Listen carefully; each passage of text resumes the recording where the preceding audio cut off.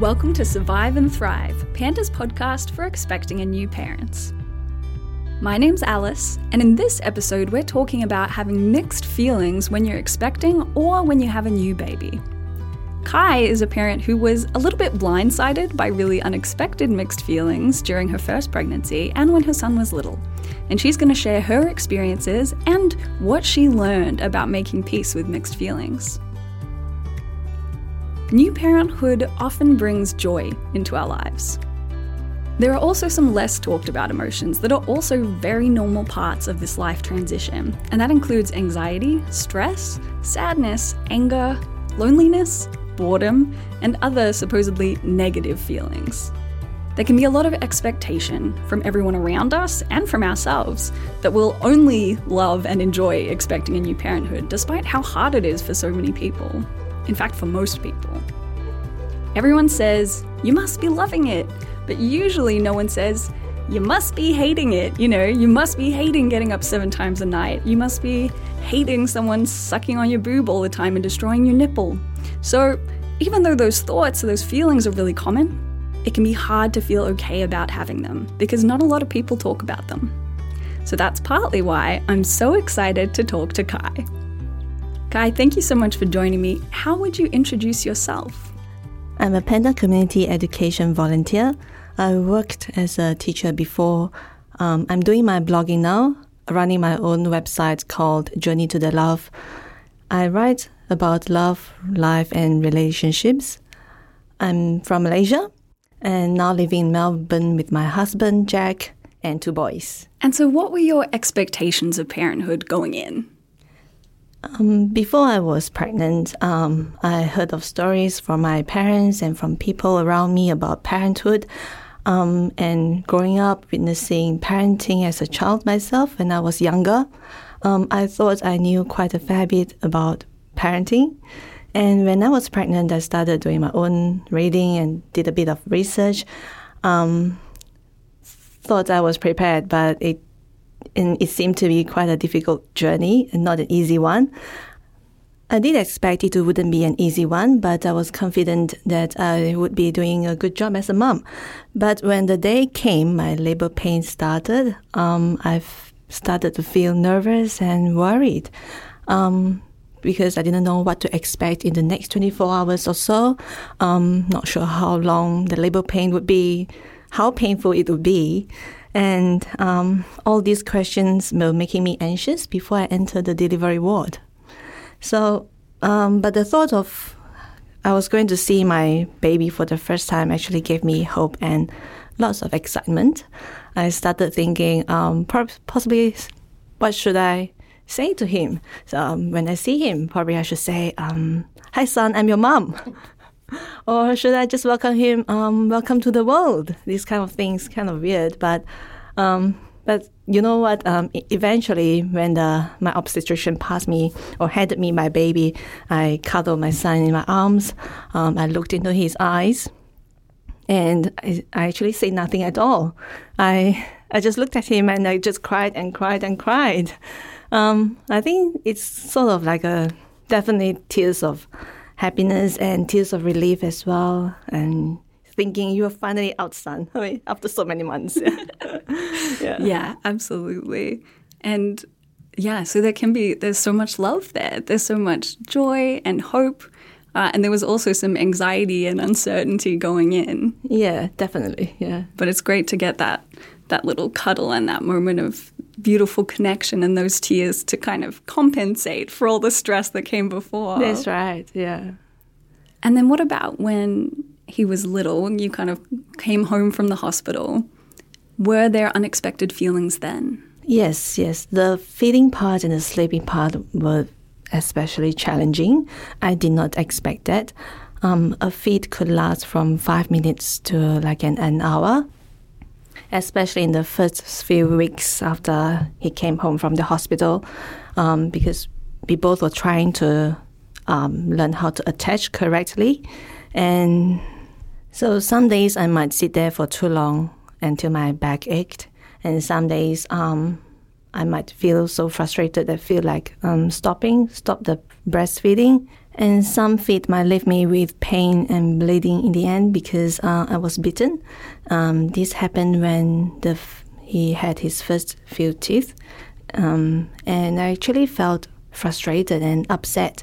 And actually I was angry. I was angry that I was being bitten. But I told myself to swallow the feelings, just to move on. Somehow I felt guilty for feeling angry at him. We knew that the kids or the babies won't mean to do it to us or to me, and he might not even know what he did. And actually, we hear on the Panda Helpline that anger or frustration or previously uncharacteristic feelings of like being irritated or being frustrated is one of the most common experiences of a new parent. But it can be it can feel kind of shameful or guilty, but it's so common and it's such a natural reaction. Did you feel like you had to hide these mixed feelings? I did not feel like I had to hide, but it kind of came automatically that I hid it. I hid the feelings, and because I kind of like, in the end, I kind of getting angry at myself for feeling angry to him, towards my son. So it just happened without thinking. Without thinking about what I should do, yeah. So you didn't have the conscious thought, nobody can know that I feel this way. Was it like at a deeper level? You just were like, this is not something I should let out. This is not the right way to feel. Yes, that's right. And that's a really hard place to be, especially when you're also exhausted and stressed. It's an additional bit of stress on top of everything else. And so we know being a new parent is such a time of being tired. And even though probably everyone around you will say, oh, of course you're tired, a lot of the time people don't talk about the effect that is actually having on a lot of people. What were your experiences around feeling tired or exhausted? Yeah, especially the first few years when my boys, they were much younger, they needed a lot of attention and care. I felt emotionally and physically kind of drained and exhausted for pouring all my attention and time to them while not replenishing them to myself. So it's like filling the bucket book about filling bucket in yourself. So we each carries a bucket of energy or love, sort of, like we are giving away all the time but not replenishing it. So in the end, I just feel like kind of empty, or even probably nearly empty. And when they were younger, there wasn't me time, no more quiet time or just time with my husband. Our life actually has been upside down, and our routine changed. We were sleep deprived. Our life basically just filled with soiled nappies, poo, vomits, milk, all the mushy food. And of course, there were some smiles and cuteness that melted our hearts along the way. I raised these sort of unhappy feelings and my tiredness to my loved ones. They would reply that this is normal. A mother definitely has to sacrifice for the family, and all mothers go through that. So this comment kind of imprinted in my brain. So I just moved on without thinking much what I could have done differently. How could I care for myself while caring for my young children? And so what did you learn about how to move forwards while still feeling mixed feelings? I have to say, getting support from my husband and from the family and friends is really helpful to me. Talking out to them, I found comfort and relief from other moms and friends as well. I joined mother groups and went to play dates, and all these are helpful to keep me going. I think through sharing my experiences and stories with others kind of make me feel that I wasn't alone, and that feels good, yeah. Other than that, I keep my own reflective journal. I called it my writing meditation. I found keeping a journal helps me to channel out my emotions and feelings and thoughts into the writing, and it's like having a conversation with myself, especially in the challenging times. At the end of the writing, usually I feel calm and peace. So other than this, I read a lot, exercise, and allow myself to have some sweet indulgence, like a piece of cake at the end of the day or a cup of hot chocolate, and that will end my day in a happy way. Yeah. That's so important. Yeah.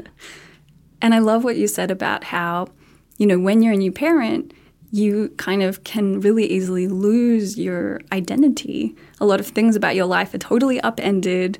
And then it can be really helpful to get some time with yourself to do things that are nice just for you, even if it's just a tiny little thing, even if it's just a piece of cake. And so I guess mixed feelings, are part of parenthood for most people for a long time. It's maybe like more obvious when you are expecting or when you have a really new baby, because it's kind of in comparison to this really high level of expectation that you feel really happy and joyful all the time. So if you have any mixed feelings, you notice it more. But for most people, those feelings are ongoing to an extent. So do you have those moments of mixed feelings still now? Yeah, I agree with what you said. I think these mixed feelings would be part of me or part of my parenthood journey for quite a long, long time. Like even today, I still have these moments, especially in the past few months where the pandemic struck the whole world, and when we as a family, as well as an individual, is faced with new challenges and unknowns. Like my eldest son, he started doing remote learning at home, and my husband Jack, he was working from home. We've never experienced something like this where all four of us staying under one roof for 7/24. Things could be very crazy and stressful, and we were struggling to fulfill our commitments as well as our own needs. It took a lot of adaptation and discussions between my husband and I, and as a family. I guess we just need to do what it takes to survive. Yeah. During this time, I found the self-care techniques I learned from Panda's volunteer training helped me a lot. Taking turns to go out for a walk, to have downtime when my emotions were over my top, to just sit there with my cup of tea, just to have some time for myself, is really important. I guess self-care is really important to keep us well so that we can better attend to our loved ones. Like back then, when my children, they were very young, I didn't fill my own bucket. And it's not filled. And at the end of the day, I couldn't care for my children as much as I hoped for because I was emotionally, mentally, and physically drained and exhausted. And so if you had one message for people who are expecting or have a new baby, what would that be? I would say being mother of two now and coming from my first pregnancy to today, there are good days and bad days, ups and downs. I can still remember Jack's big smile when our first child called him dad. The proud moments I had when I let go of my children's hand when they started walking on their own, the laughter shared between the two brothers, the cheekiness in their eyes, plus of course all the hardship and the feelings and emotions I went through. I think there were difficult moments I felt like giving up, kind of like losing a battle and being defeated by life. And this would happen, and I think this is normal to most of us. But this doesn't mean that we should let it go or let it be, ignore it or suppress it. Well, look for help, support from family and friends or organizations like Panda. I think look for some meaningful ways to express or manage our emotions and feelings. Even allowing ourselves to feel the sadness or the happiness, the disappointment or even anger. In my case, I learned from my experience that accepting my feelings, allowing myself to be human, helps me to feel better, because we all do have feelings and emotions, right? I don't think it could be put any better than that. Thank you so much for joining us, Kai. Thank you, Alice. Thanks for having me. It's important to acknowledge that on top of the joy and love, this period in a person's life also comes with hardships for many people. We're complicated creatures, and conflicting feelings really can coexist. Many people feel both grateful and happy to become parents, but also sad. It's normal and it's human. Just like any other life transition, adding a new baby, whether it's your first or your fourth, comes with changes, and many of these are out of our control as parents, as well as unexpected. But in terms of what can help with managing mixed feelings, or managing the way that having mixed feelings can make us feel, a lot of the time, acknowledging those feelings is a surprisingly effective strategy for managing them. As Kai mentioned, acknowledgement can help with processing feelings.